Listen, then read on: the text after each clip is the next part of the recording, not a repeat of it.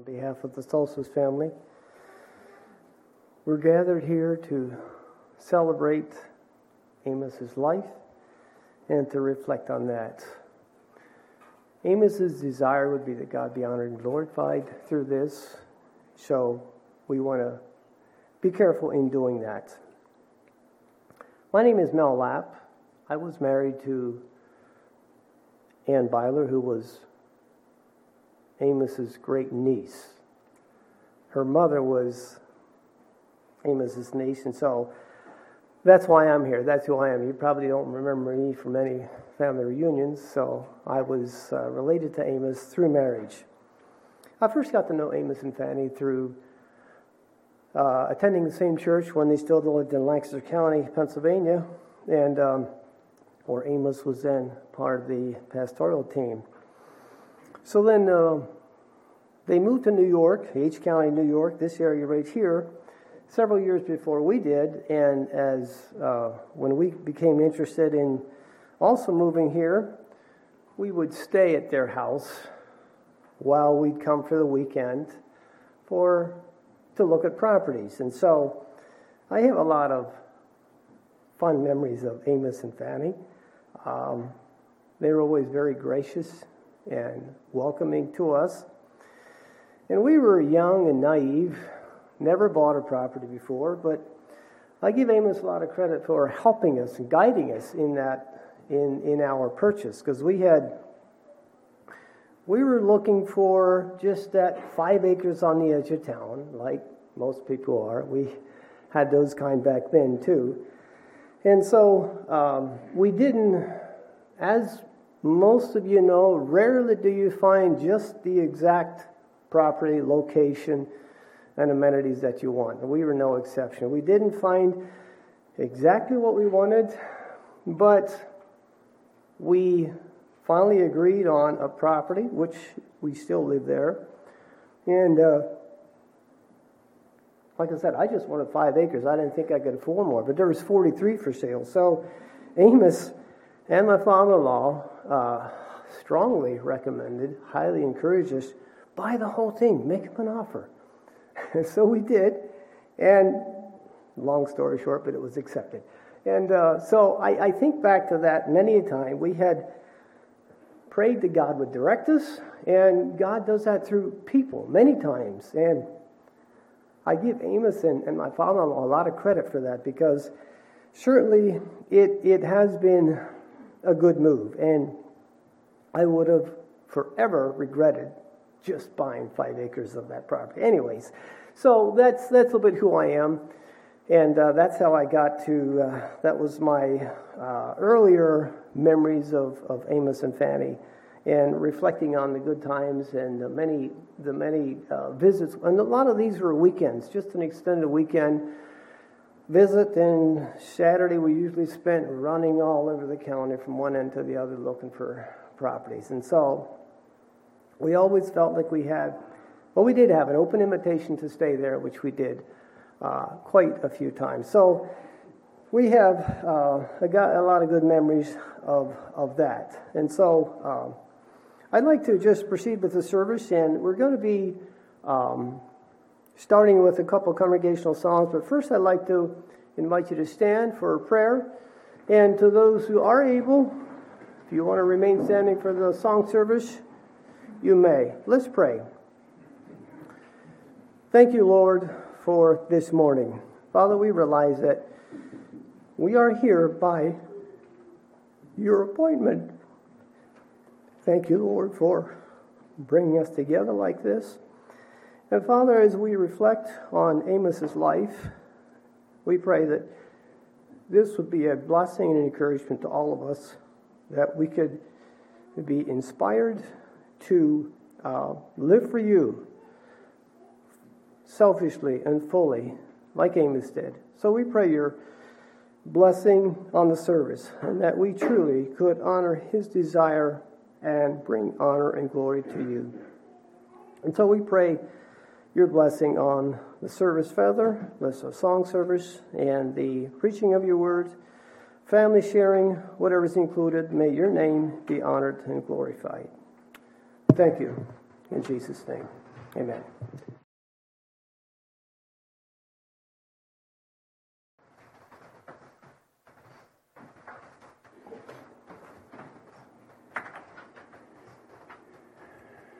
Good morning.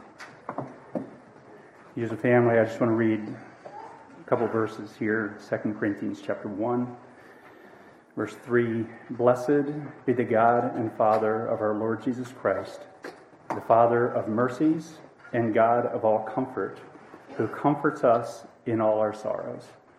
That really is my prayer for you guys, and I know you've been feeling that and experiencing that already.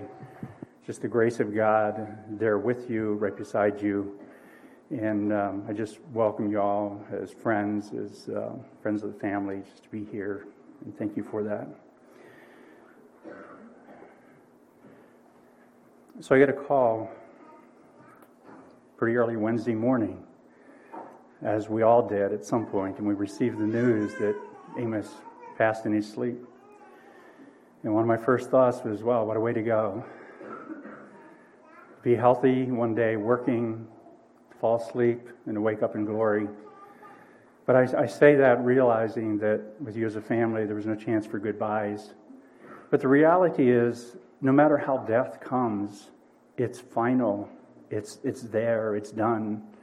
And it's what has happened before that, really, that the memories that are made, the things that have happened, that shape our outlook on death and really on your days to come. There's going to be days of sorrow. You're going to feel the loss. You've been loved deeply by this man. And because of that love, there's also pain when it is gone. It's just a part of life. It's the way it works. So the pain that you feel, the sorrow that you feel, it's a good thing, because it means that as he was here and as he touched your life, that he poured his love on you, and he did that well. Amos was a godly man. He had his faith in his Lord and Savior Jesus Christ, and that shaped his life and made him who he was. I really don't know that much about his story, but somewhere as a young man, Amos made a decision to place his faith in Jesus Christ and to follow him. And he did that and was faithful to the end. He was a kind and a gentle man. I think one thing that I've heard so many times the last couple of days is he was one of the kindest men, and he really was. And he was very gentle in his approach. He was a man with few words, but he was also a man who communicated effectively what it meant to care for people and to love people and to do that well.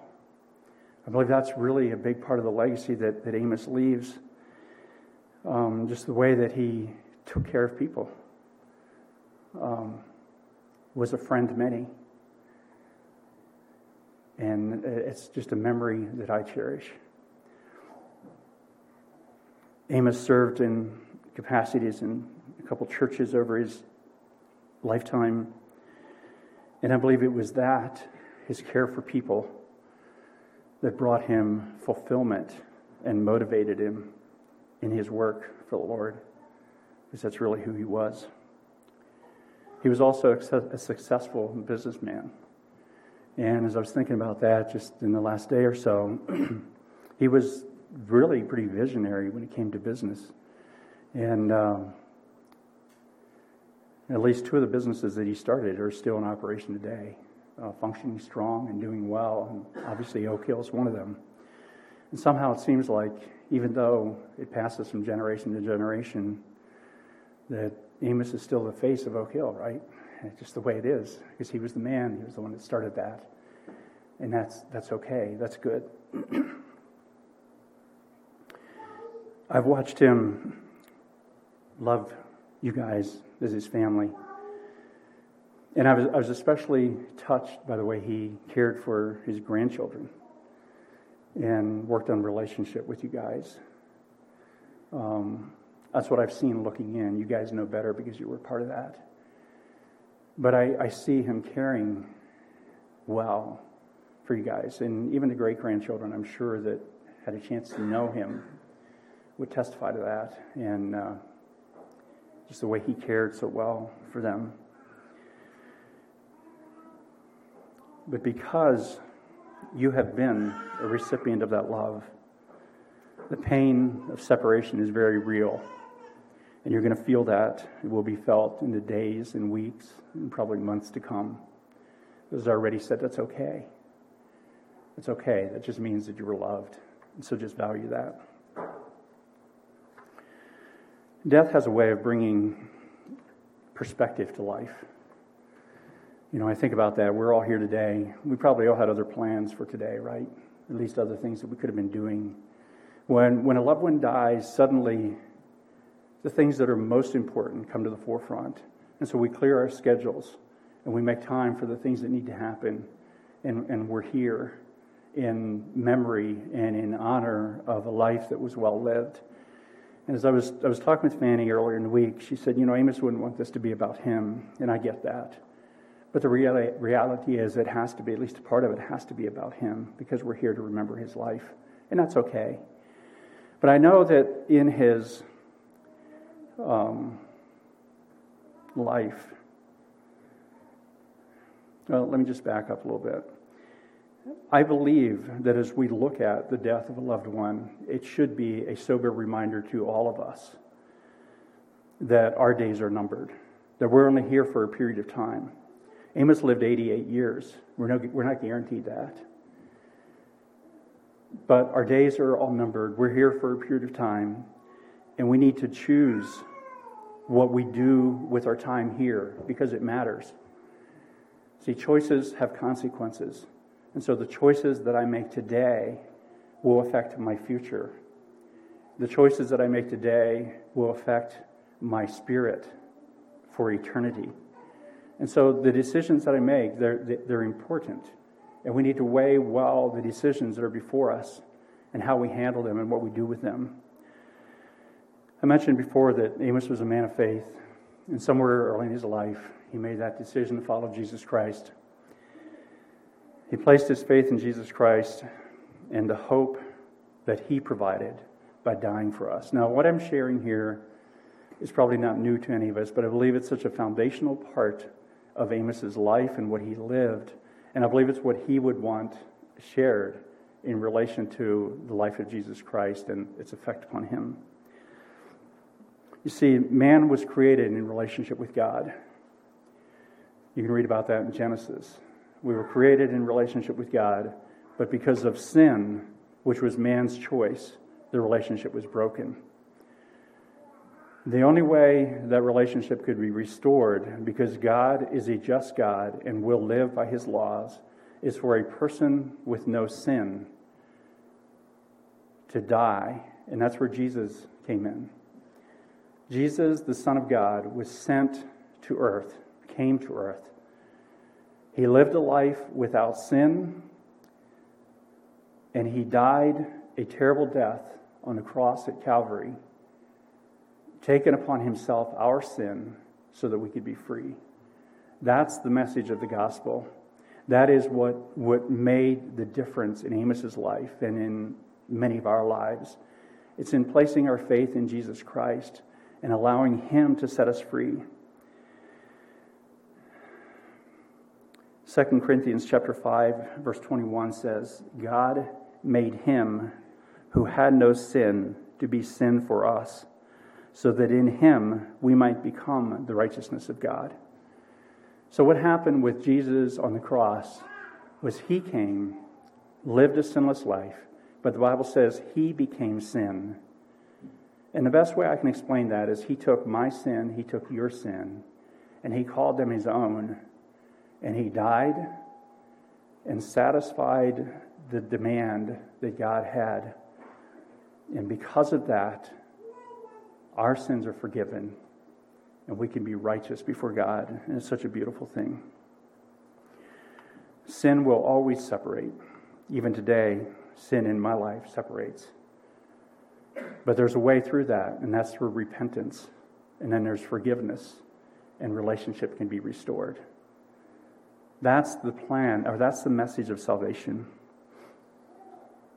I believe today that because of what Jesus Christ has done, because of the work that he did on Calvary, that we can say with confidence that Amos is in heaven today. Now, he didn't live a perfect life. None of us do. But because of what Jesus Christ did for him, and really for all of us, I believe that we can say with full confidence that he is in heaven today, that he is in a better place.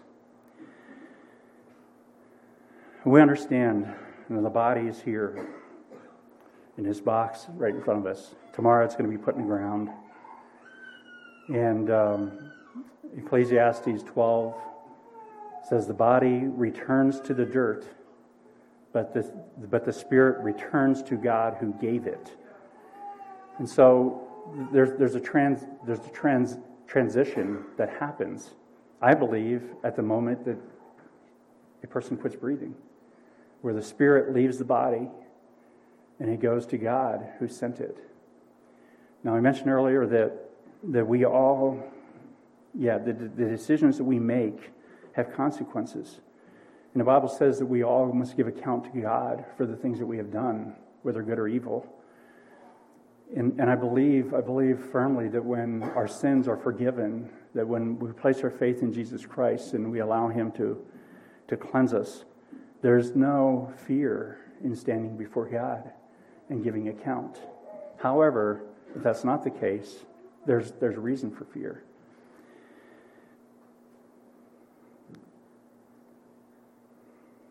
So I'd like to talk a little bit about heaven. And, the reality is the Bible says not a whole lot about heaven. I believe today that Amos is in the presence of God.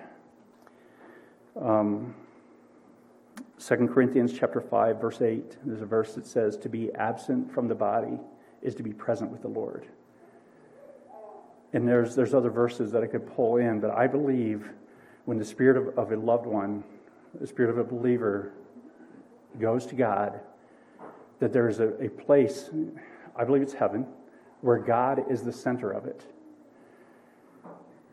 I don't know where it is, and it really doesn't matter. If we would need to know, God would tell us that. The Bible would have told us that already, right? But I believe it is in the presence of God. I believe that Jesus is there, and somehow I believe that as a person, as Amos, as his spirit departed the body and came into the presence of God, to me, I just picture Jesus as being the very center of that. Because of the price that he paid, because of what he did, he being at the very center of heaven. And I believe that he would be the first person that Amos would see as he steps into the realms of glory. Again, Scripture is not real clear on this. And so some of this is my thoughts in putting together what I have believed or come to believe, especially over the past number of years in relation to heaven and to what it looks like for us. I believe that as the loved ones pass, that there is still an identity, that when we go to glory, we will recognize people for who they were here on earth. And I believe as Amos stepped into the realms of glory, I believe he was greeted by Jesus. And somehow I see behind that there was a host of people who knew him here on earth. I can imagine him greeting his sons who've been gone for years and recognizing them in a reunion. I can see family members. I can see loved ones, you name it. Think about people that have gone on before and him meeting them there.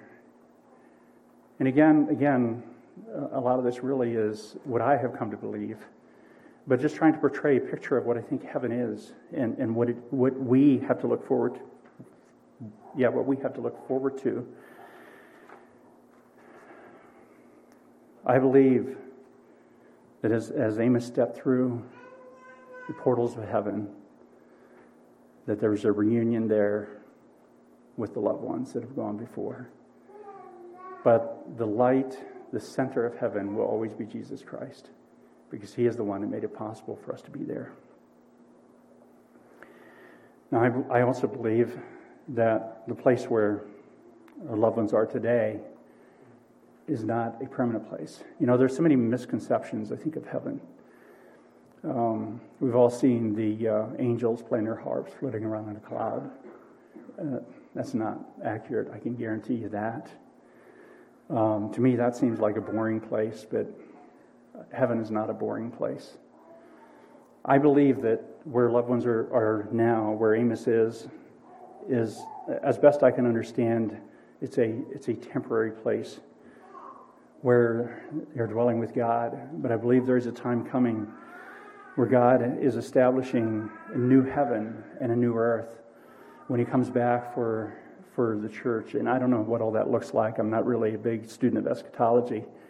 But I believe there is a time coming where this world will come to an end and time will be no more. And saints will be raised to glory. And, Thessalonians talks about that very clearly. But exactly what that looks like, I don't know. But I believe it's going to happen. But I believe after that there will be a new heaven and a new earth.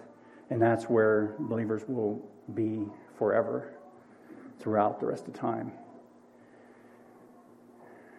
Again, this is my perception, it's my understanding, and some of what I've read through other people.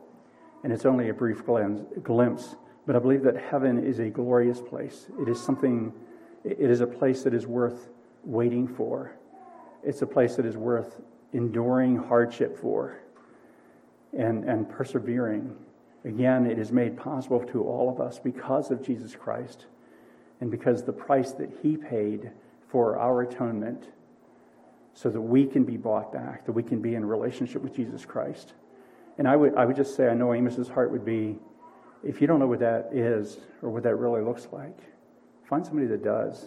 It's simple. It's an easy step of faith in belief in stepping into a relationship with God, the creator of the universe. I know you as a family are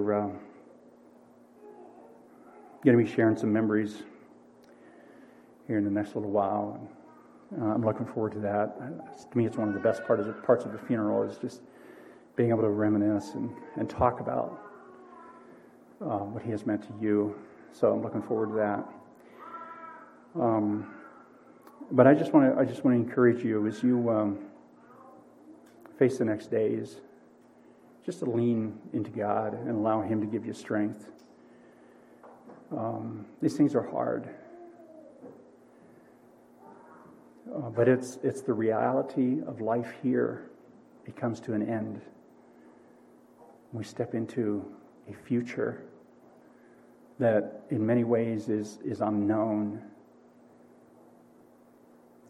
But we can know that God is there and that He is our strength. So I just want to bless you as a family. I just want to encourage you to, I know that you're going to care for your mother well. I know you're going to miss Amos because he cared for you well and he loved you deeply. But I just want to encourage you to hang together, to be strong. Allow grief to take its course, to take its process in your life, because it needs to, in order for you to be able to be whole and to be healed. To miss him is a good thing. The reality is life goes on for all of us. And he leaves a legacy that is powerful. But I think the question we do well to ask ourselves, what is the legacy that I am leaving? You've been given a foundation that is solid, that is sure, a foundation of faith. And again, the question that I would ask, what is the foundation that I am leaving for those coming after me? Amos ran the race well, and I believe he finished strong. And so my challenge to each of you is continue to run the race well and to finish strong. May God bless you.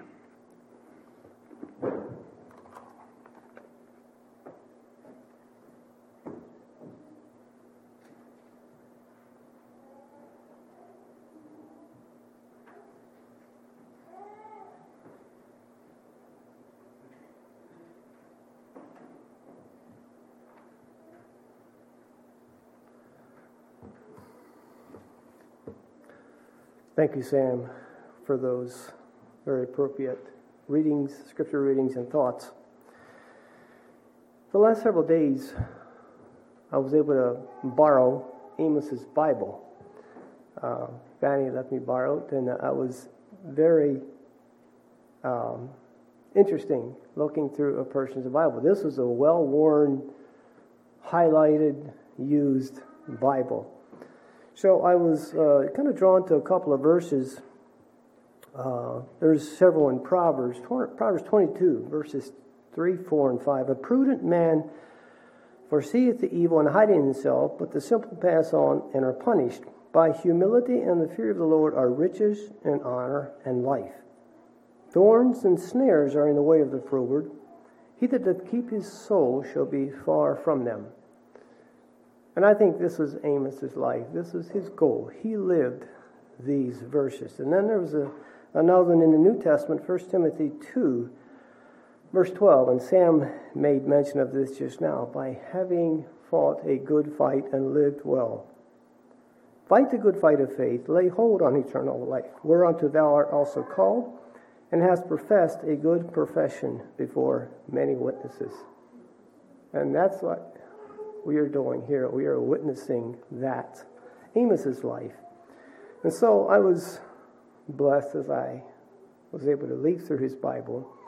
Notice all the highlighted and the underlined verses. And those are verses that obviously spoke to him at a certain time and place to where he took time to underline or highlight them.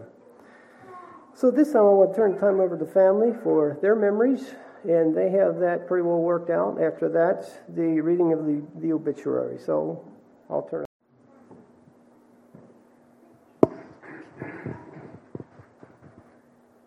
Good morning.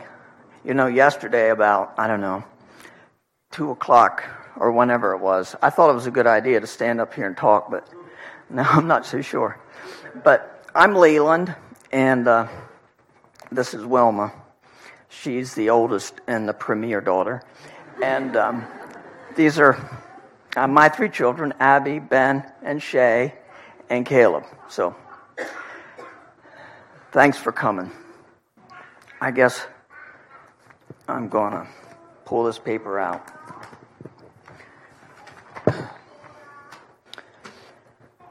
So the first time that I met Amos, I came with an agenda, and a not so hidden agenda. I wanted to impress upon Amos that I was a somewhat decent, normal human being and capable of earning the lifelong trust of his oldest, as I said, premier daughter. That was about, 30 years ago. We met at their farm on Ridge Road, where Amos and Fanny were unloading sacks of dry goods and repackaging these goods for sale to the locals. Soon Amos had offered me coffee, and we were sitting out the counter. And I tried to be interested in the bulk food business. And Amos was very much interested in this budding young agronomist. Amos quickly relieved my fears at that first meeting with his signature, genteel, genuine, caring manner. That will be a reoccurring theme. I'm just guessing. It also became apparent that my future father-in-law was cut from a different cloth. Tranquil, level-headed, and mellow. As the years passed, I learned to know Amos better, and it became evident that he saw each of his sons-in-laws as much more than mates for his daughters. We were adopted as full-fledged sons, loved both equally and individually.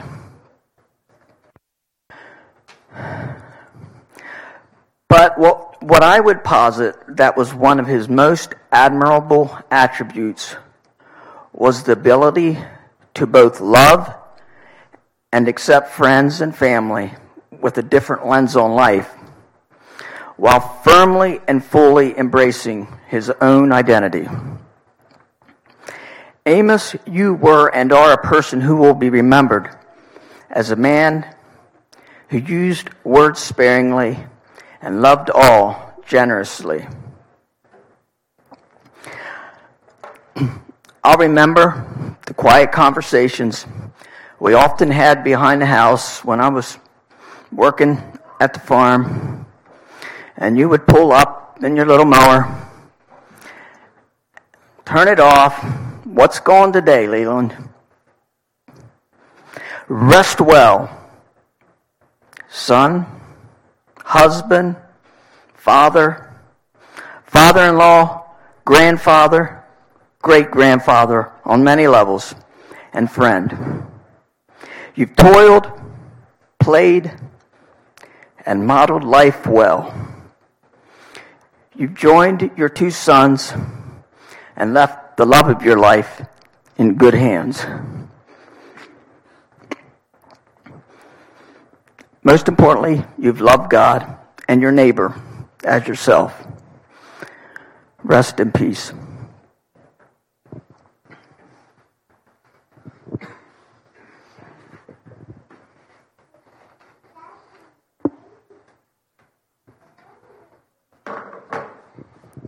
Hello. Much like my father, I thought I was going to be holding it together a lot better right now. But I'm going to do my best. As my dad said, my name's Ben, my beautiful wife Shayna, siblings Caleb and Abby, and we had the pleasure to call Amos Grandpa. So I have a few words here that we put together, some stories and some other words.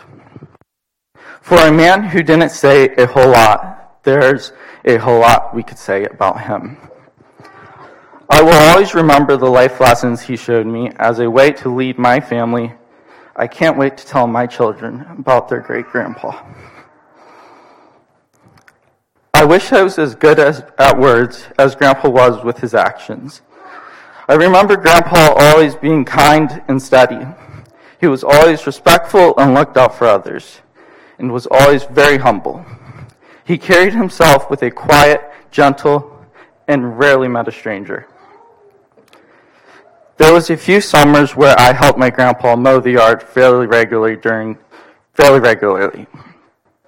Looking back, I know he was capable of doing it, but I think he would leave it for me to do because I enjoyed doing it, and also because it was something we enjoyed doing together. There was always an amazing meal afterward, and often his sweet tooth would help him pick something from Oak Hill for dessert.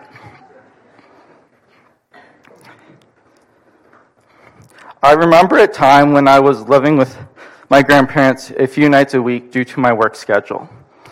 I couldn't help how my grandpa was such an amazing person, and I wanted to ask him as many questions as I could because I knew that sadly he wasn't going to be here forever.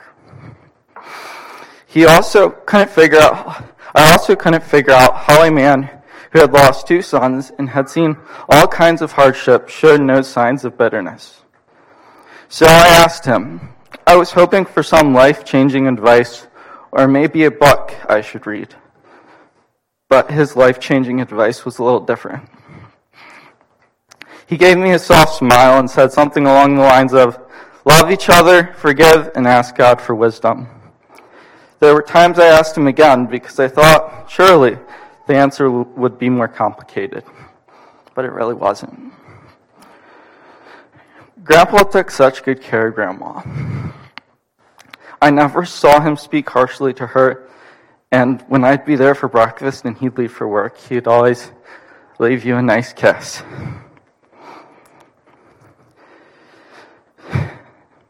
This last story here, or one of the last ones, probably left the greatest impression on me.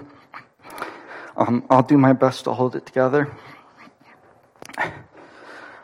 There was one time, on one of the many mornings when I dropped in to pick up something or drop something off that he was letting me borrow. This time I was dropping off a trailer, which he was letting me use for one of my many projects. As usual, I would drop in to say hi, and I also knew there was normally coffee and a snack waiting for me as well. I knew based on the time that there was a chance that they were reading their Bibles and doing their quiet time. So I decided not to knock, and as usual, the door was unlocked, so I let myself in. It was quiet, so I made my way back to the living room. And sure enough, they were praying. So I quietly sat down and waited for them to finish.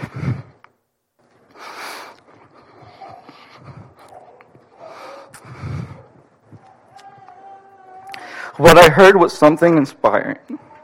Grandpa was taking time to pray for each and every one of his grandchildren, because that is how important we are to him.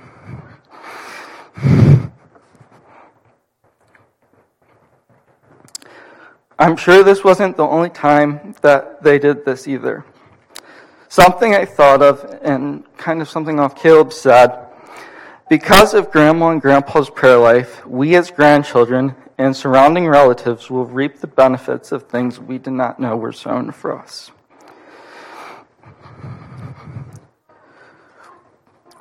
Wherever we found ourselves in the world, we always knew Grandpa was praying for us and rooting for us. There are many stories I could tell about Grandpa, including helping Grandma in the garden and flower beds, seeing the West Coast with him, helping him clean his mower, and unloading firewood into the basement. Countless Sundays or Saturday night dinners and game nights together. It was the opportunity to simply do life together that was so special. We also credit him with our taste for good cheese, seafood, and that sweet tooth. Over the past few days, we have experienced a fresh power of building relationships and community. May we live in a way that honors the man he was and carries on his legacy to future generations. You will be missed. We love you, Grandpa.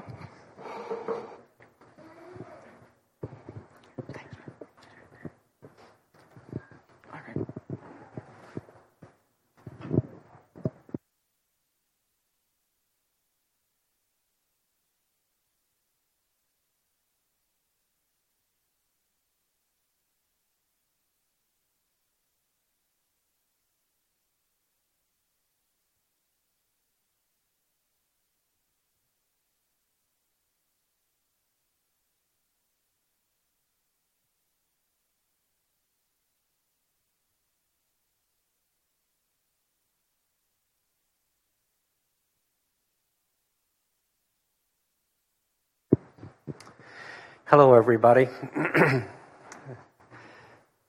Some more coming yet.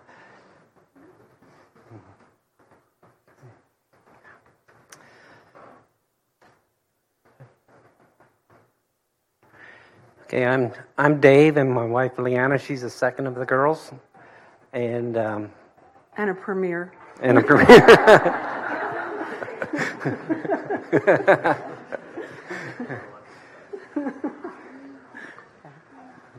Being I was the first one, I picked, right? Right. Yeah.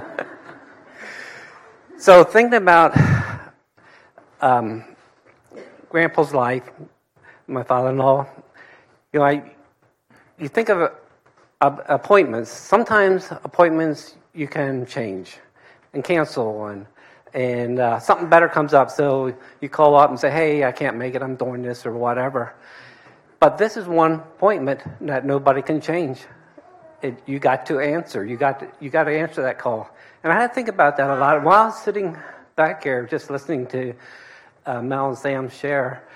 I thought of several people in the Old Testament. So I didn't look it up, but I hope I have the facts right. But there was one king, Hezekiah, that the prophet came and told him, "Get your house set in order because you are going to die." And he started weeping and pleading with the Lord to change his mind. And then the prophet, before he even got out of left the palace, God told the prophet to go back and tell him, tell Hezekiah he got 15 more years. And I often thought about that. If the Lord came and told me I have 15 more years, what would I do? How would I live those years? And I thought about that a lot. Would I dodge that bullet? I can go on and live my life however, or would I be really serious and and contemplate life isn't about making money. It's about building relationships and with our family and our loved ones and passing on a legacy. So, my challenge is, times like this, we don't look forward to it, but my challenge to each of us, live your life in a way that you're going to be a blessing for the generations to come. And it's not easy to do that because we get caught up into life and life just moves on. All of a sudden, I realize, hey, I'm over 60 already. What happened? And then there was another king I thought about. And this king was a really wicked king. And when he passed away, it says, one translation says that they'd made no burnings for him, and the people said, good riddance. And I thought about, a person that lived their life ungodly, we end up saying, good riddance. But Amos wasn't that type of man. Amos was a man that we enjoyed to be around, being with him and spending time with him, and just such an encouragement. And like everybody says, he's a man of few words. He didn't push his ideas on you, but if you would ask, he would share them with you and encouragement. One of my first memories probably my first memory of Amos was I was out in Montana on the harvest crew, and I came back from that, and I had a ride to Ohio coming home, but Weavertown Youth Group was doing some singing in Ohio, and I found out about that. So we were at the same church, and I asked if I could get a ride home on their bus, and it worked out. And I think that's probably, we played Battleship on the bus. You remember that? And she won, but but then when I was out in Montana, I went to an Indian reservation, and it was kind of like a museum, and I got this book on how to tan a hide. And so I was telling her about this book on the way back, and that fall I shot a deer and saved a hide, and so I asked her if she wants me to come up and we'll try and tan this hide. And so came up that one evening and a framework to stretch his hide out on him. And we were having fun, at least I was, and about 9:30 or 10 o'clock, I heard someone holler outside and said, "Leanna, it's time to get to bed." What she heard, but what I heard is time to skip. So that's my first memory of Amos. And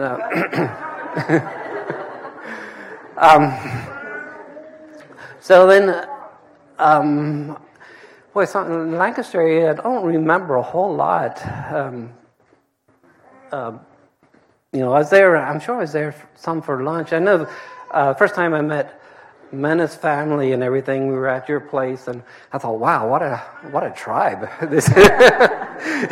It was so, it was kind of overwhelming a little bit, but but I really got to appreciate them too. And so then moving to New York, I helped pack up the trailer and helped them to move to New York, and I think the last week Amos was at the job at Level Flow. He got his finger in the press, and we were loading the trailer, and I was trying to put a strap on it, and it slipped, and it caught his hand, and I just remember how he was in a lot of pain, and I felt so bad about it, but he just grinned and bared it, and we went on. That's one memory that really stuck out to me.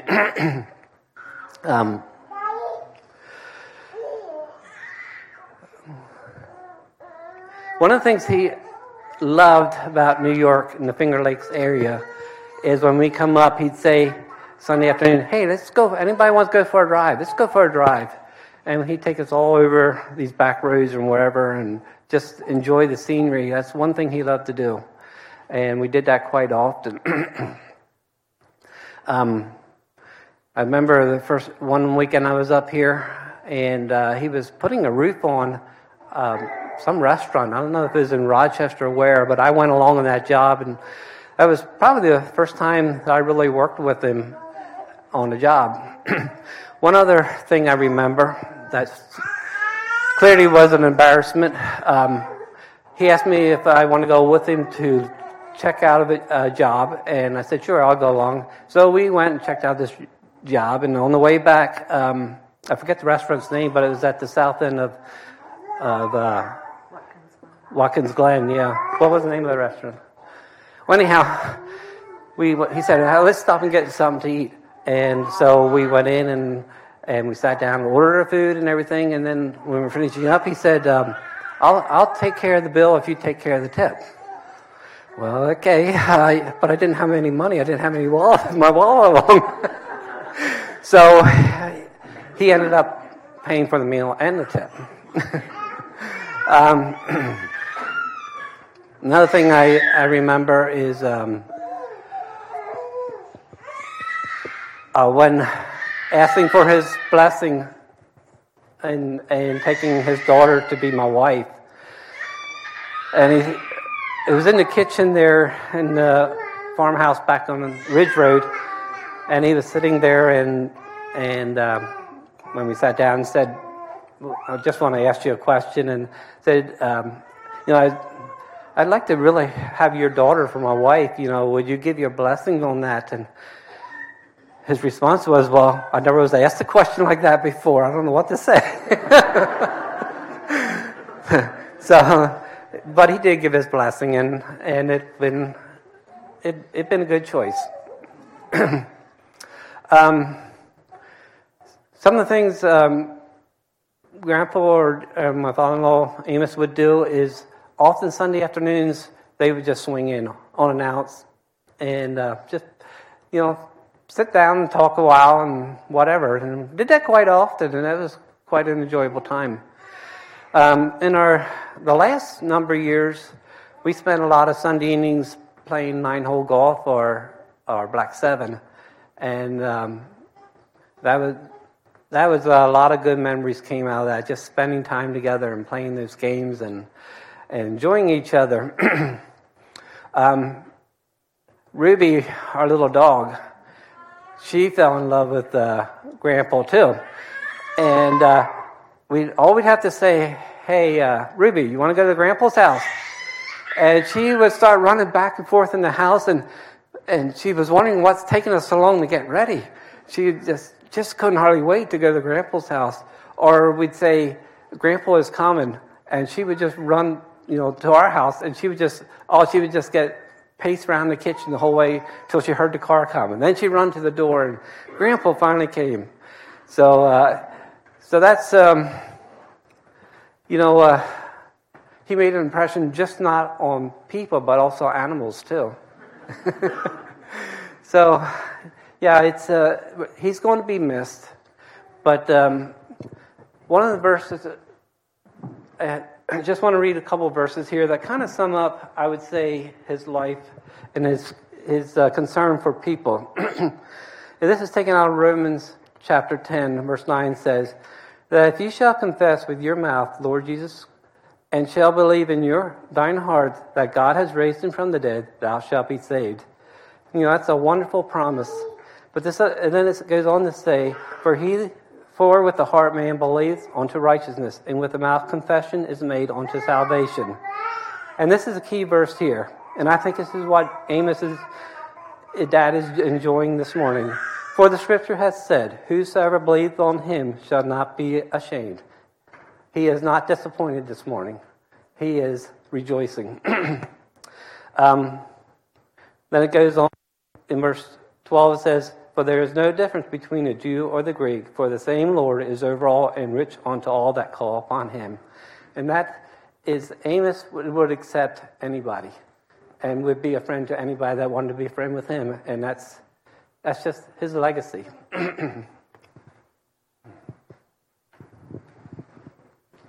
All right. I wouldn't hold it together if I didn't write everything down and just read it.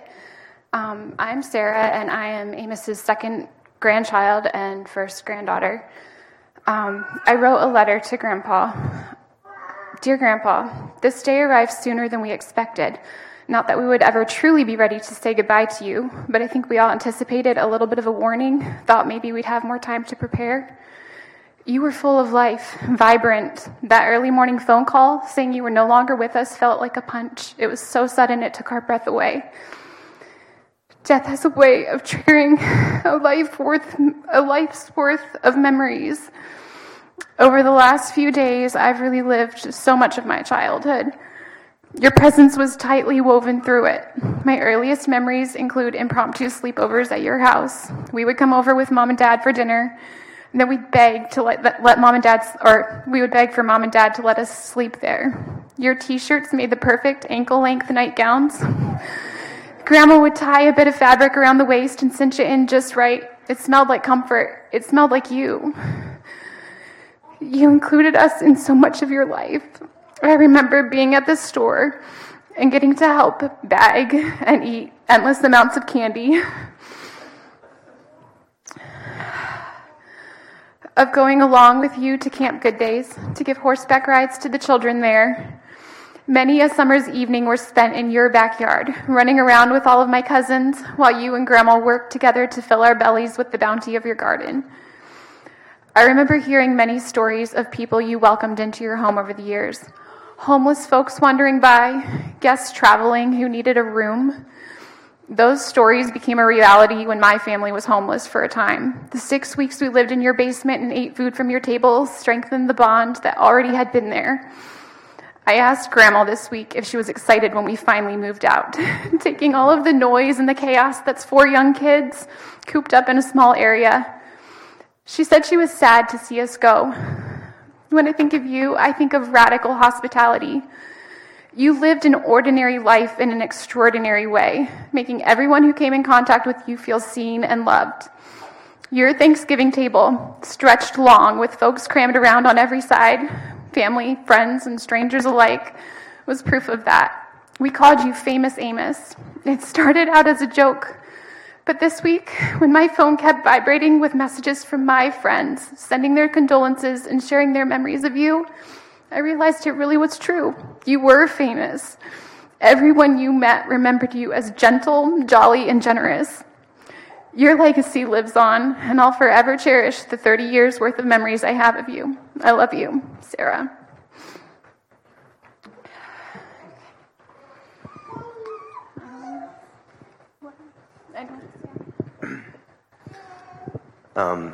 My name is Dallas. I'm one of the youngest grandchildren, and I didn't prepare anything to say, but I was just thinking through memories of Grandpa this week.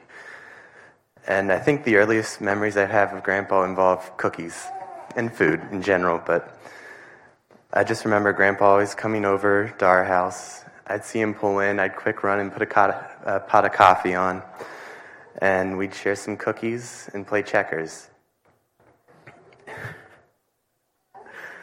And another early memory I have of him, Grandpa used to give buggy rides at the windmill.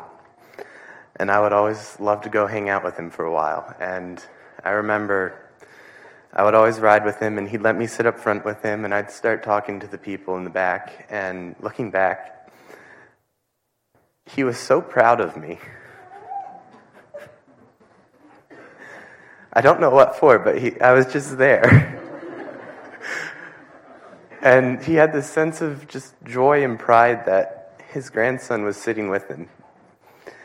And I can look back on these last few years. Me and my cousins would share breakfast with him, always biscuits and gravy.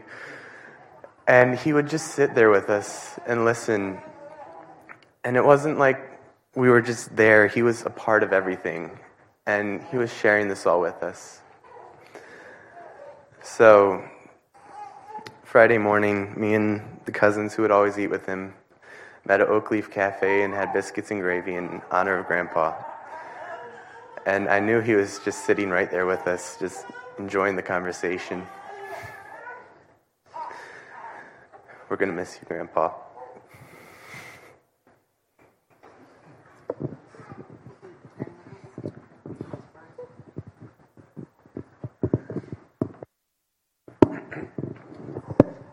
I forgot to introduce everybody. Kyle is our oldest son, and his wife Nikki. And then it's Sarah and her husband Herm, or Malin, some may know him. And then Caitlin, and her husband is not here. And Brian, and Amy's in the back. So, yeah. And the grandchildren are where? Oh, Dallas, sorry. Forgot. Dallas is our youngest, but not the least. He's our favorite cook. And Carson is our oldest grandson.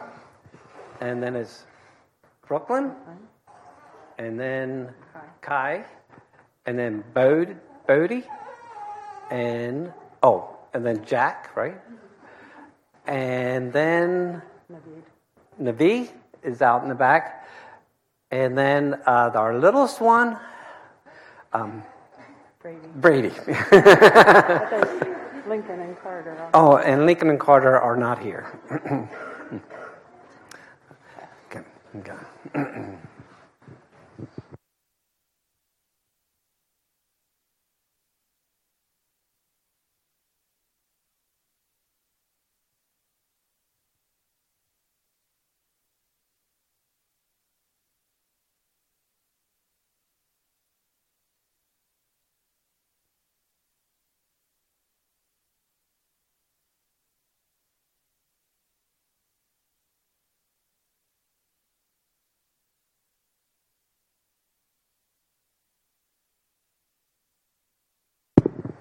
Hi, I get to say it again.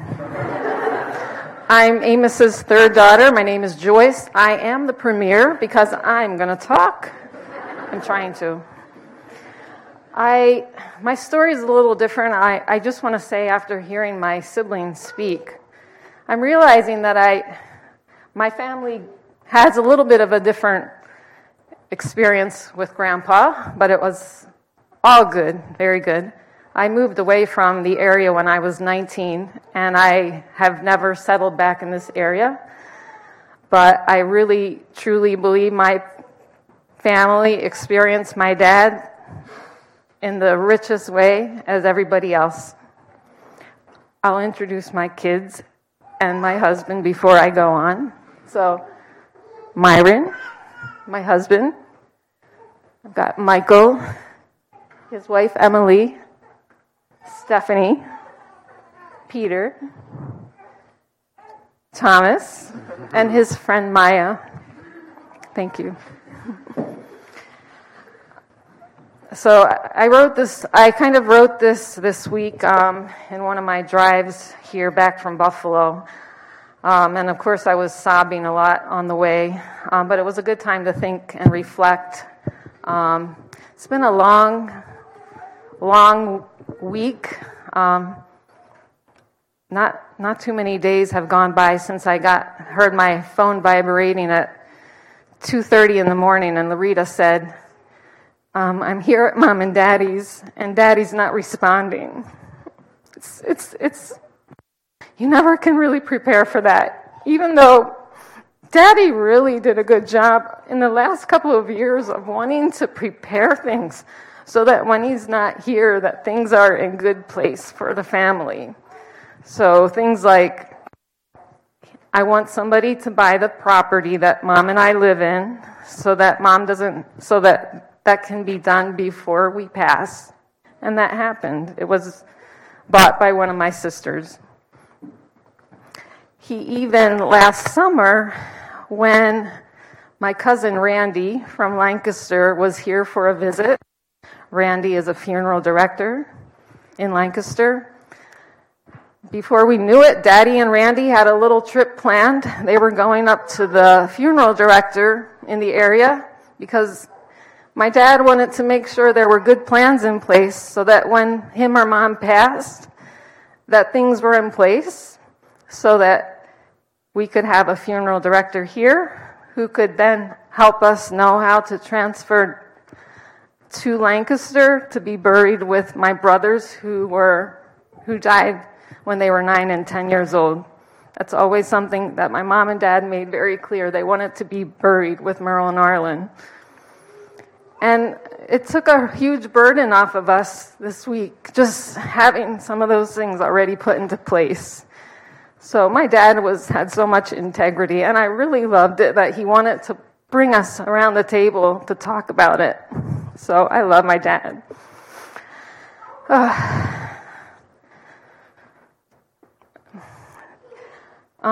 So I kind of put this together in writing.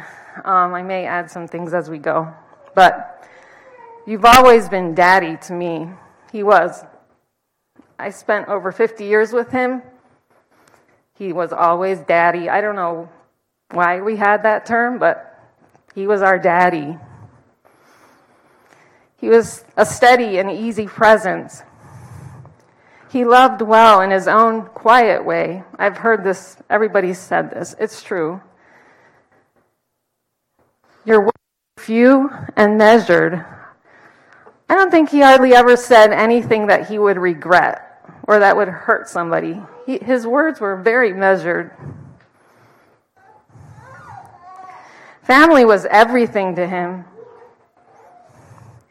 I go back. He always spoke so thoughtfully of his parents. His mother, she must have been exceptional. And all of his brothers and sisters, 15 of them, and their spouses, which he took on as his own brother and sister, and all of their children. It seemed like he knew every one of them by name. We had a family reunion here in the Finger Lakes. How many years ago? Mom, what year? 2008. I think if everyone would have shown up, all the relatives, we could have had 700, maybe 1,000 of us there. He had a big family. They were very fertile.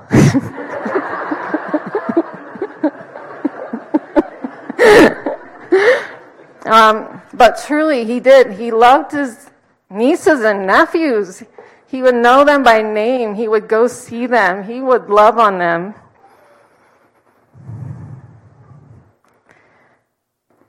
I don't want to I have to say, his sisters.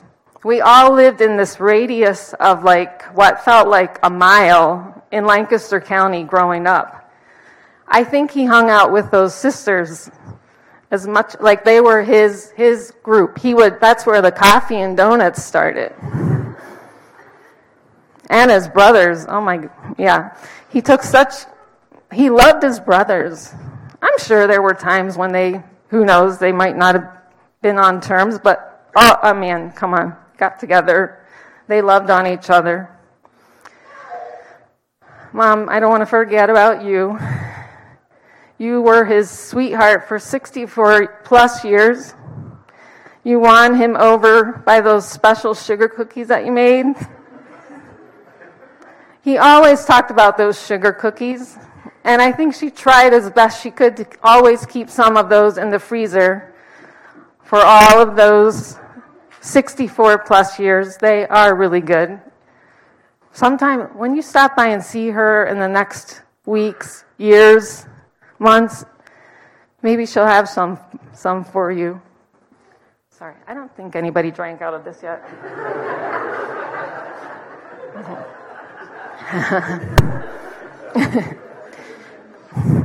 You and Daddy, I always tell people you were 2 peas in a pod. It's really true. And I didn't know what it was going to look like when he's no longer there. You were always there, working side by side, willing to take adventures, willing to move away from Lancaster. I think you guys were in your 50s, 40s. Moved away from Lancaster in your late 40s. Opened up a business, a small business at the home farm. Larita and I were your sidekick. You were adventurous. You were brave. And you and Daddy, you stuck there. You stuck beside each other, even in sickness, and even through the hard times.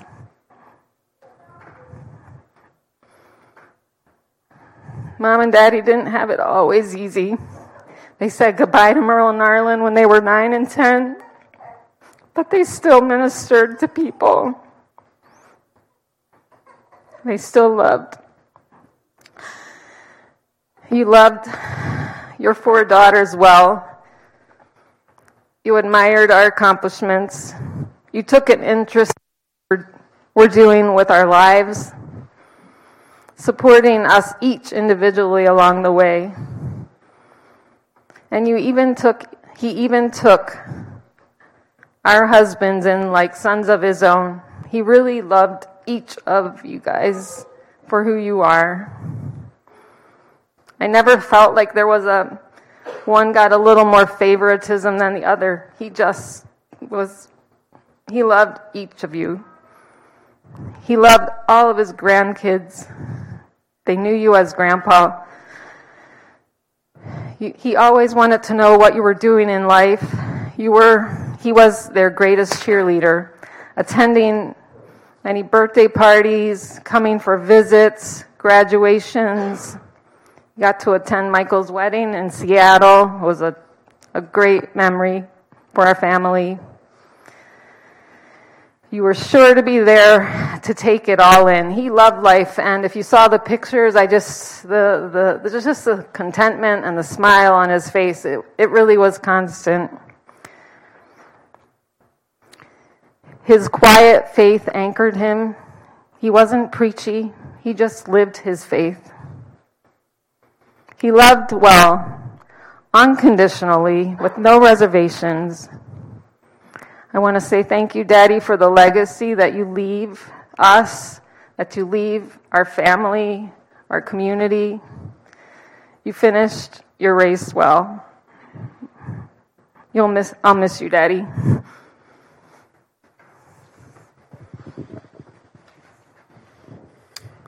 So I'm Michael, and this is Steph, and it's a real honor to be here to remember Grandpa.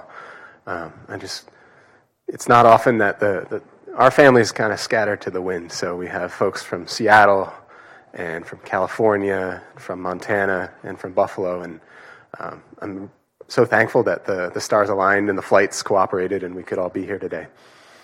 We just want to add a couple memories to what's already been shared about this man who was so deeply loved. So we were spending a little time last evening just kind of each of us bringing up some of our favorite memories. One of the things that I have continued to tell my friends back where I am right now is that my grandpa was kind of like a cat. He had 9 lives.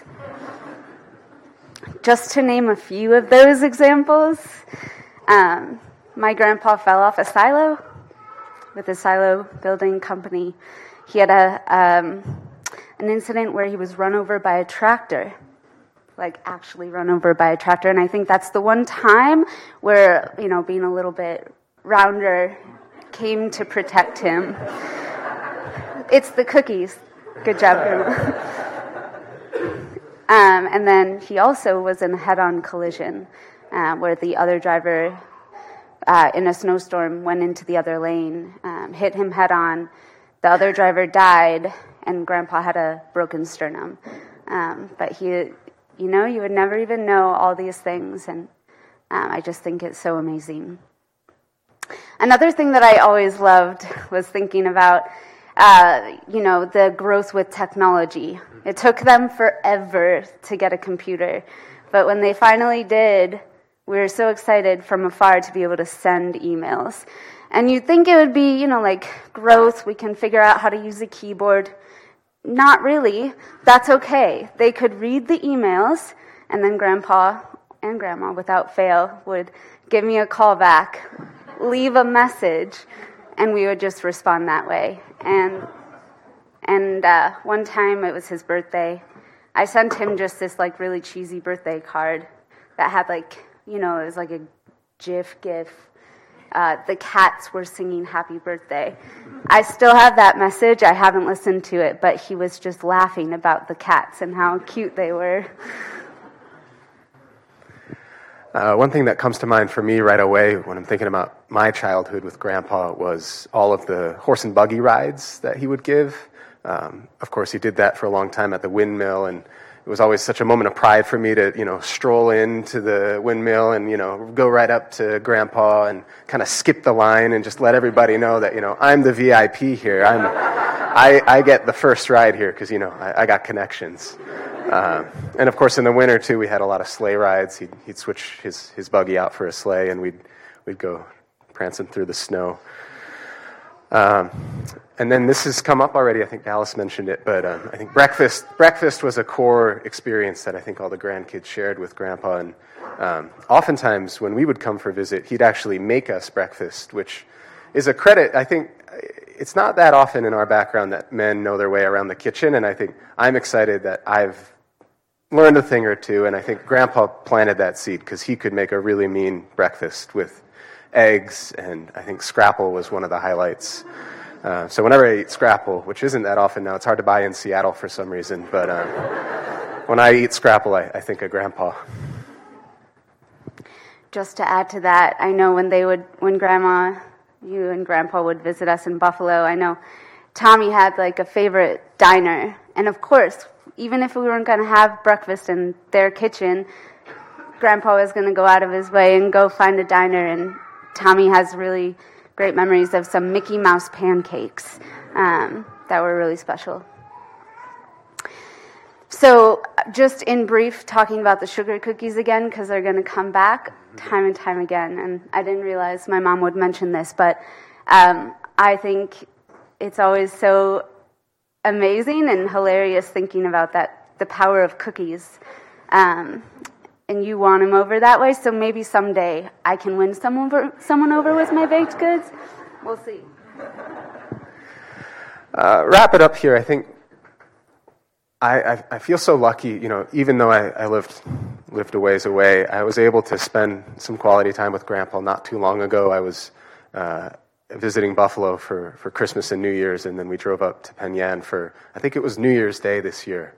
And I have this memory of us sitting around the table. And many of you folks will know this, but Grandma especially has an incredible memory for the family history and the genealogy. She's like a walking textbook when it comes to that. And if you give her the name of a far distant relative, she can tell you in 2 seconds how you connect to that person, And it just so happened that my wife Emily had mentioned that a coworker of hers over in Seattle had the last name Stolzfus. And so, of course, odds are that we're connected to them somehow. And it turns out they're from the Montana Stolzfus clan, and, we're from the Lancaster Stolzfus clan. So it's only a matter of time before the trees connect. So we got out the Fisher book, the giant, leather-bound tome, and we were combing through it. And anyway, the whole time, Grandpa's just at the end of the table, which I think is somewhere he always loved to be. Even if he wasn't actively engaged in the conversation, Grandpa loved to. He had this way of being present, just quiet. You could see kind of a gleam in his eye, even if he's not saying much. He's just soaking it up. He just loves the time. But in that particular instance, as we were, tracing the legacy or the genealogy, he clearly saw that I'd taken a new interest in it. This was my first time, really looking into the family tree in that way. So afterwards, he mentioned he asked if I had a copy of. I think most folks in this room will know what I'm talking about. It's the Stolzfus family tree book. It's not that, it's got the picture of the tree on it with everybody's name and the branches, and then you can open it up and it's got everybody down to like the great-grandkid, and someone out there is doing a really great job of updating that. So Grandpa wanted to know if I had a copy and if our copy had Emily's name in it, because we'd been, hadn't been married that long. And I told him, no, we don't have one, but we'd love to get a copy. And so Grandpa must have filed that away because a couple months later, a copy showed up in our mailbox in Seattle, and that's honestly a treasured thing for us now. So I just love how present Grandpa was and going, finding small ways like that to demonstrate his love for us. Yeah, and honestly, there aren't enough words, but one thing that I will just always feel and know is how proud he was of us, and as someone who moved far away and did something a little bit differently than, maybe one would have anticipated a generation ago, I always felt that deep love and that that both of you were proud of me. And so I think we all feel that. We love you, Grandma. We love Grandpa.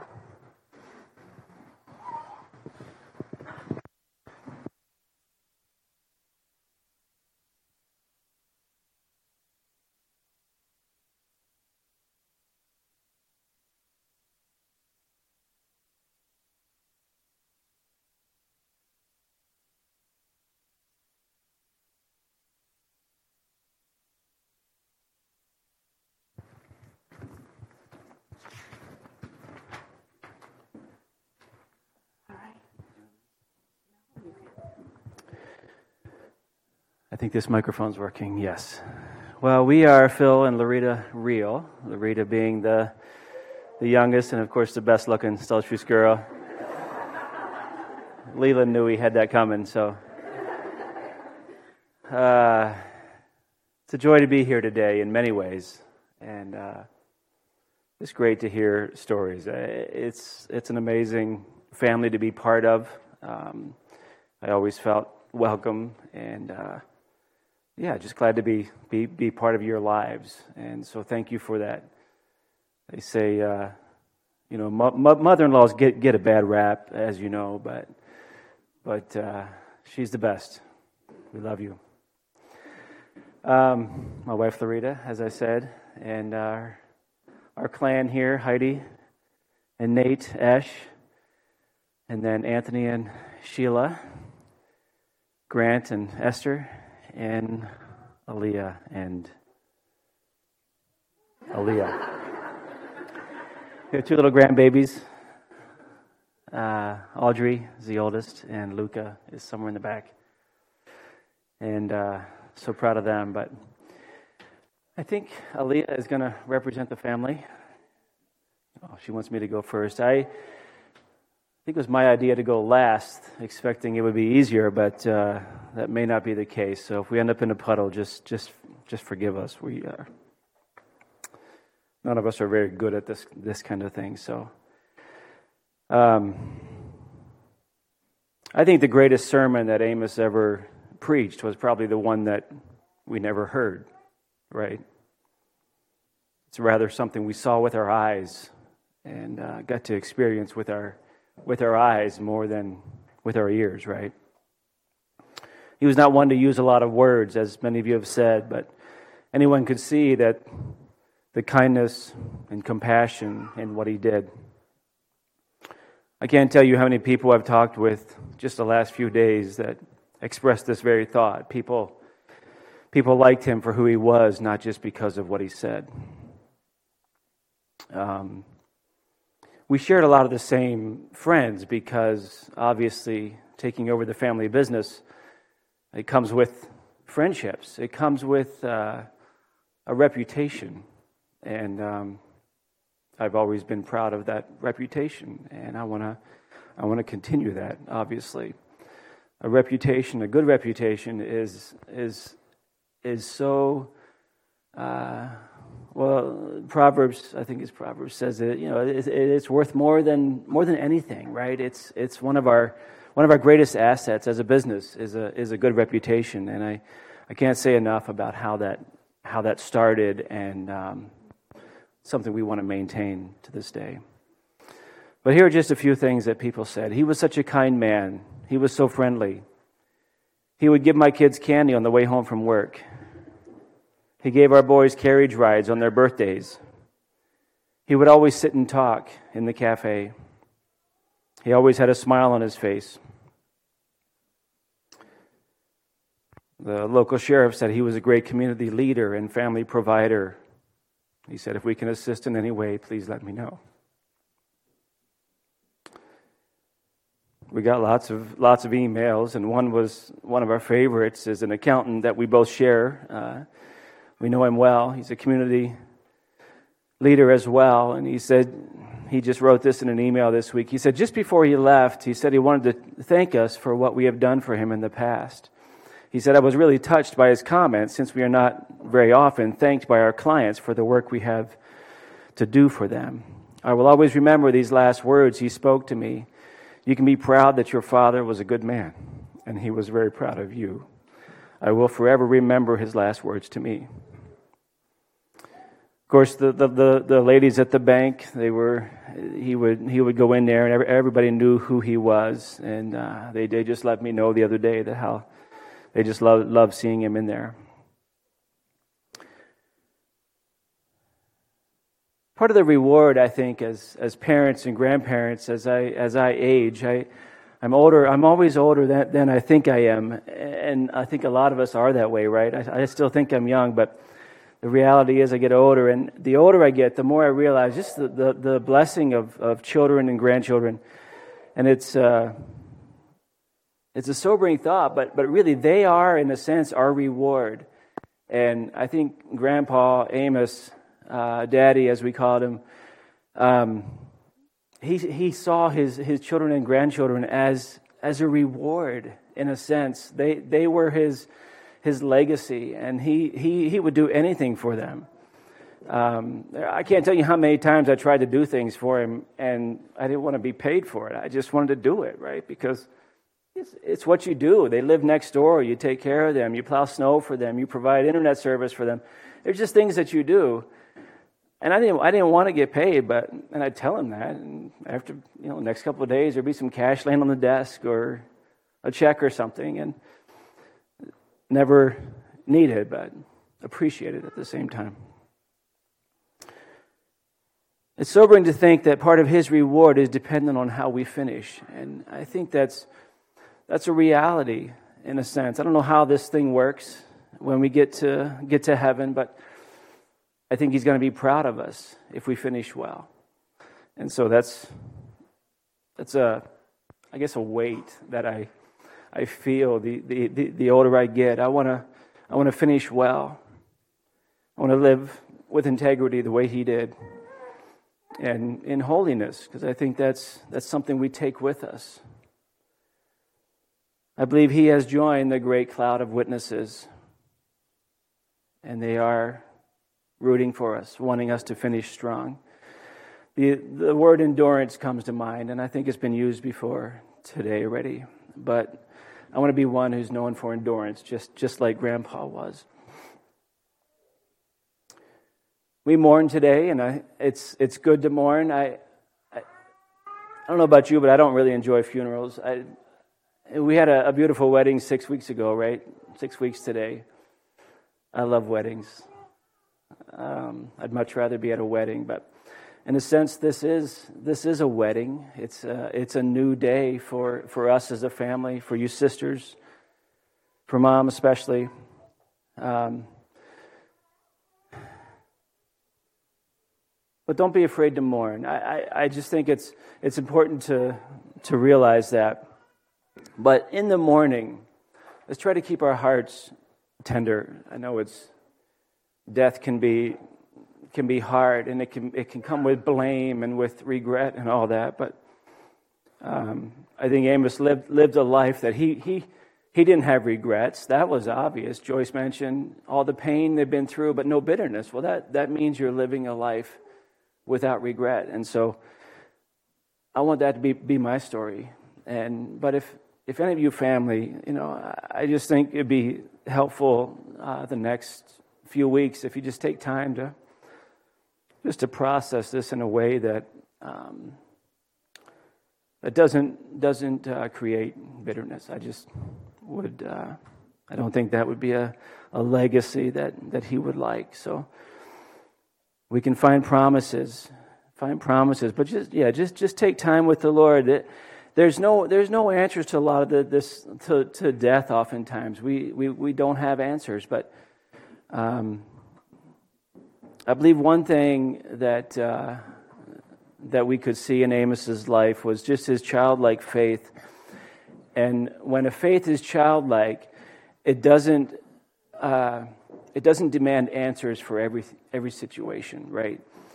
It just accepts things that you can't change as a reality, and you move on. And I think he did that so many times. He had such a childlike faith, and I love it. A childlike faith is okay with mysteries, things that we don't understand. I love to figure things out. I love to have the answers for everything, but We don't have the answers for death, right? But let's keep a childlike faith in the days to come and realize that mysteries are okay. We trust a Heavenly Father He will have the answers for everything. He doesn't always give them to us in this life, but I just wanted to leave you with that. So be encouraged. I think that's what he would say today. He's a man of courage, but a man of encouragement. And I love that about him. One more thing that he did well, and you heard this in the grandchildren, was that he took time. And I consider myself very busy, and I think I'm pretty important sometimes. But one thing I have a hard time doing is just taking time, and it's something I want to do better at. Not just because it's a good thing to do, but to carry on his legacy of just being able to take time with people. I saw it so often, just in the cafe especially. He just took time with people, and especially grandchildren, as you know. But they say that we don't get tired because we do too much. We get tired because we do too much of what doesn't bring us life. And I saw him so many times doing things that brought him life, that added to his life, and that was spending time with people. So it's a legacy I want to carry on. Aaliyah, representative.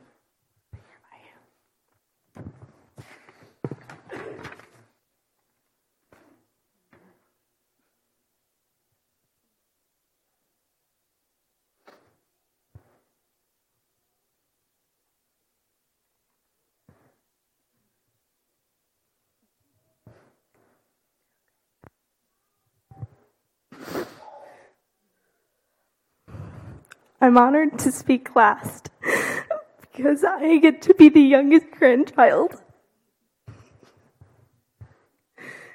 And even though I was always last, somehow I'm still honored. There's not a soul that has met my grandpa that has said anything bad about him or could say anything bad about him. He always had a smile on his face and was always so excited to see you. Everyone knows him as the founder of Oak Hill and a proud grandfather, but he is also kind, humble, and loving. Grandpa was a man of quiet strength and solid commitment to the Lord and to his family. He was relational and cared for people selflessly. He passed on his love of seafood and scrapple to his grandkids. Without his vision, Oak Hill wouldn't exist. I remember hearing stories of him delivering groceries to local neighbors and always having Smarties for the kids. He definitely had a sweet tooth. Grandpa didn't talk about himself or his own accomplishments, but he was smart with his resources and built a successful life for his family. He was always a generous man. He worked very hard, but it was never for himself. It was for his family and his community. Every Christmas, Grandma and Grandpa would give us grandkids anywhere between $20 to $25. He pushed himself to leave a heritage, and it paid off. I really hope he gave at least $20 to $25 to each of us, because I don't know. I hope that's how it was. Oh, okay. I grew up 3 minutes away from Grandma and Grandpa, but I honestly didn't spend much time with him. I was more of a grandma's girl. I do remember asking my grandma for stories about him. I know that she made her famous sugar cookies for him often while they were dating. I knew it was his dream to start the business, but most importantly, I knew that he loved his family very much. He would frequently stop by the store and make sure to say hi to everyone he knew, and he would probably even say hi to people he didn't know. He'd grab a cart and wander around the store, even though he usually only buy a few things. A fond memory for all of us was road tripping to Florida with Grandma and Grandpa every winter.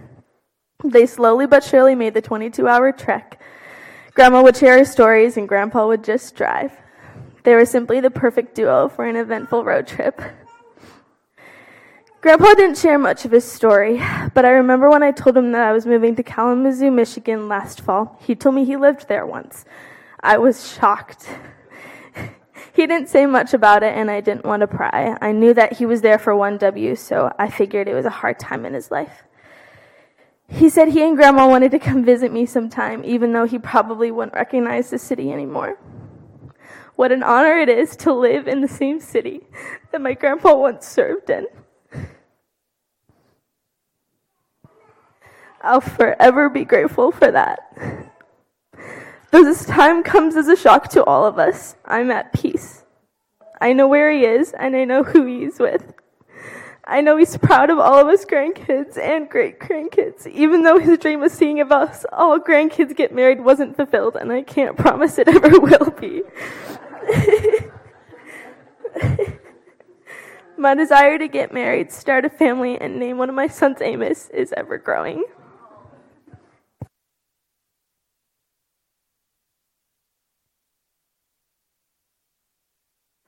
I thank you, everyone, for sharing. It's so beautiful. I just wanted to say, lastly, Grandma, we are so committed to taking care of you and making sure that you're taken care of, okay? You don't have to worry about anything. We're here for you. That's all.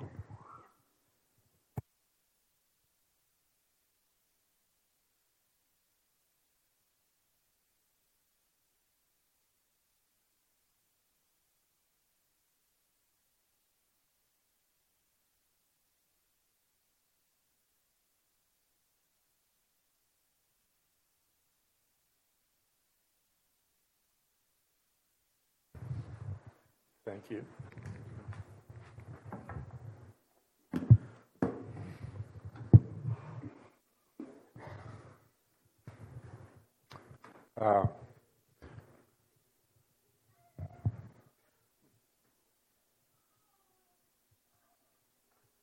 What an honor to be with this family.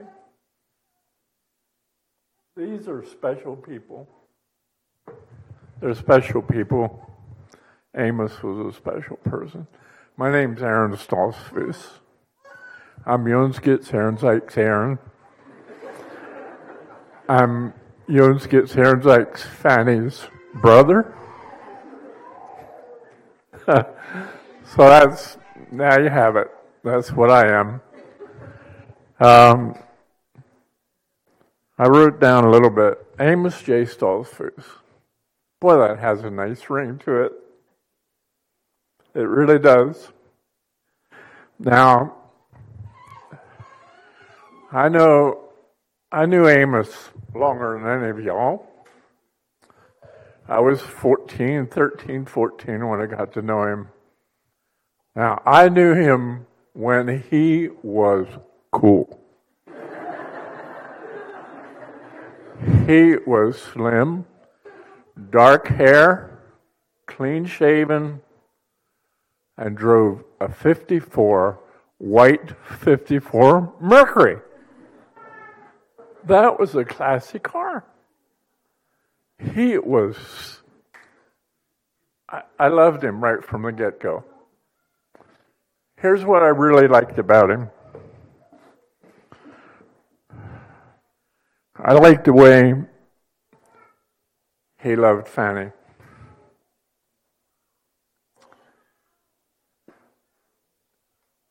She was his treasure. And it was so evident. You could always see she loved him as well. And what a heritage you guys have to have Grandma and Grandpa, great-grandma and great-grandpa, that truly loved each other. And it was so evident. Amos was a role model for me in so many ways. Until he came along, I never saw a man working in the kitchen. But he came along, he was right beside Fanny, washing and drying the dishes every time. I was impressed. I never saw that.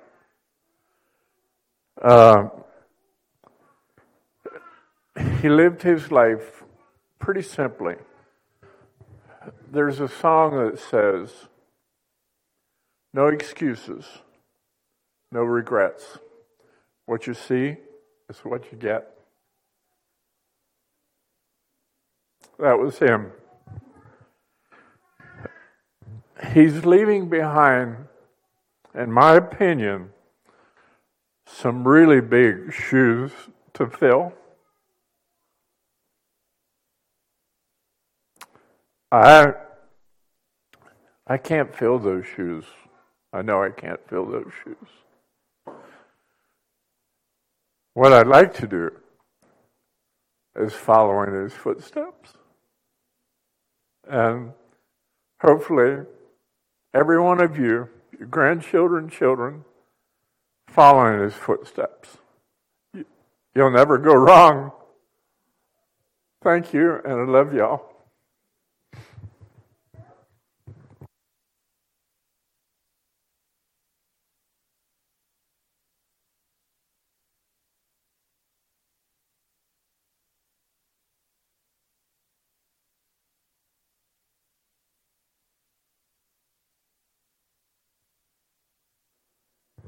I don't know, I think I know most of you, but for those of you who don't know me, Kyle Weaver. I'm Amos's oldest grandchild, and I have the honor of reading his obituary.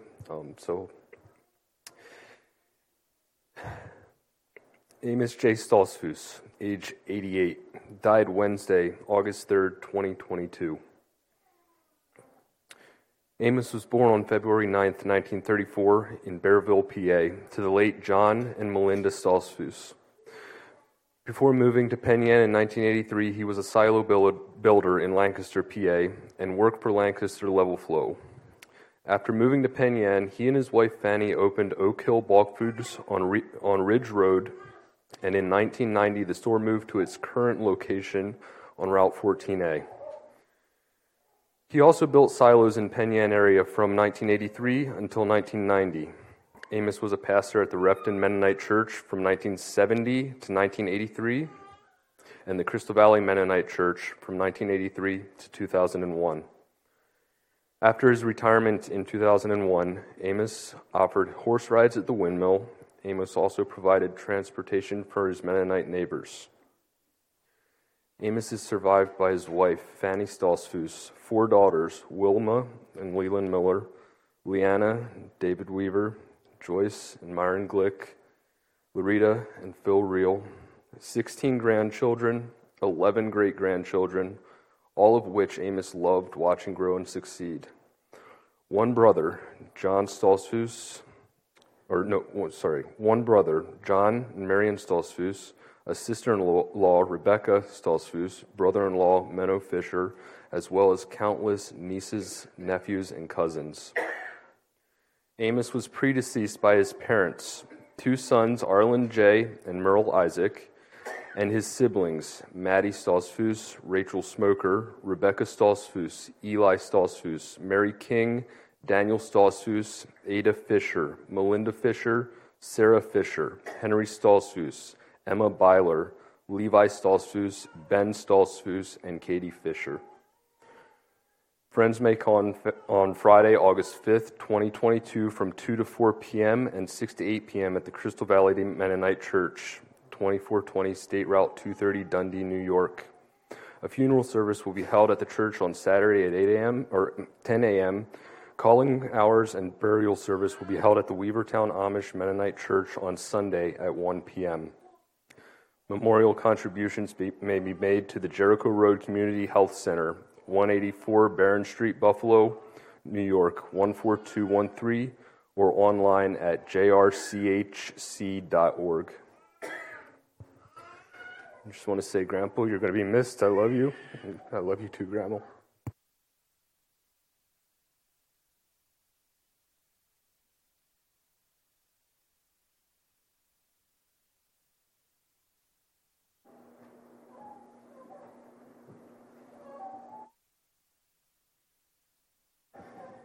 Well, thank you to each one who shared.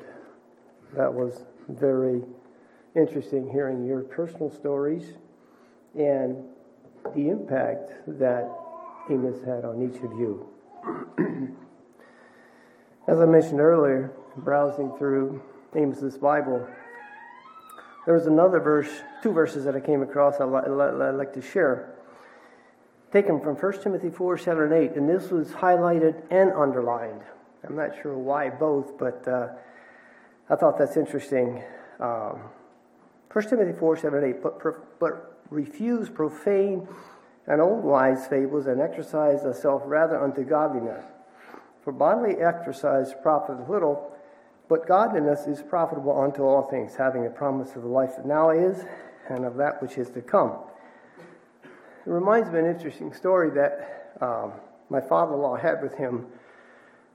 Amos was, as was mentioned earlier, I think Aaliyah mentioned it, he would take the truck and make deliveries, sell groceries throughout the community, and pass out Smarties to the children. And my children remember that as well.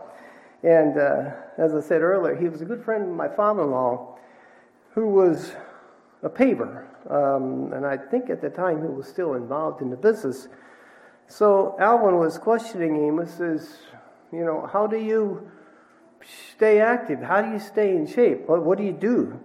And this is when he was making deliveries. And my father-in-law, of course, he was somewhat involved in the business, not in the day-to-day out in the hot blacktop. But he was still quite active, and Amos was trying to console him that no, he's okay. He said, I'm in and out of the truck a lot. That was his exercise. So I thought it's interesting when I came across that verse that was highlighted and underlined. Interesting. Well, thank you again to all of you for sharing your stories, your testimonies. We are coming to the closing of the service, and I would like to just make a few announcements. First of all, thanks to all of you on behalf of the family for your support. Meals were brought in, a lot of memories shared. That's valuable. So thank you on behalf of the family for all of that. Also, we will be dismissing shortly to make one final viewing, and they've asked that you please wait to greet the family till we get in the basement for the meal. File through for your last viewing and then back out. The ushers will direct you in that. Also, if you haven't signed the guest book, please do. They've asked that they'd like to have your signature of having been here, so thank you for that. Also, as we stand, I want to ask the blessing on the meal. When you come through for the final viewing, file down to the basement if you're staying for the meal, and join us in that as well. And I think that's all that I need to do. Let's stand for a dismissal prayer, and then we'll sit down again and wait for the ushers to dismiss us. Shall we stand? Thank you, Lord, for your presence among us this morning. Thank you for your blessings on this family. Father, we have heard much to go on, much to encourage us, much as to inspire us to live in a way that pleases you, in a way that honors those around us, serves others as well. Thank you, Father, for this rich heritage that Amos has left. And we pray your blessing on especially Fanny the next weeks and months and years. May your grace continue to enable her. Also the children, grandchildren, great-grandchildren. Thank you so much for the love that Amos has displayed and showed on all of us. And may that encourage us and inspire us to do likewise. We thank you, too, for the meal that is prepared. Thank you for those that have prepared and shared it. May your blessing rest on them. And might our fellowship continue to be honor and glory to you. We thank you. In Jesus' name, amen. Maybe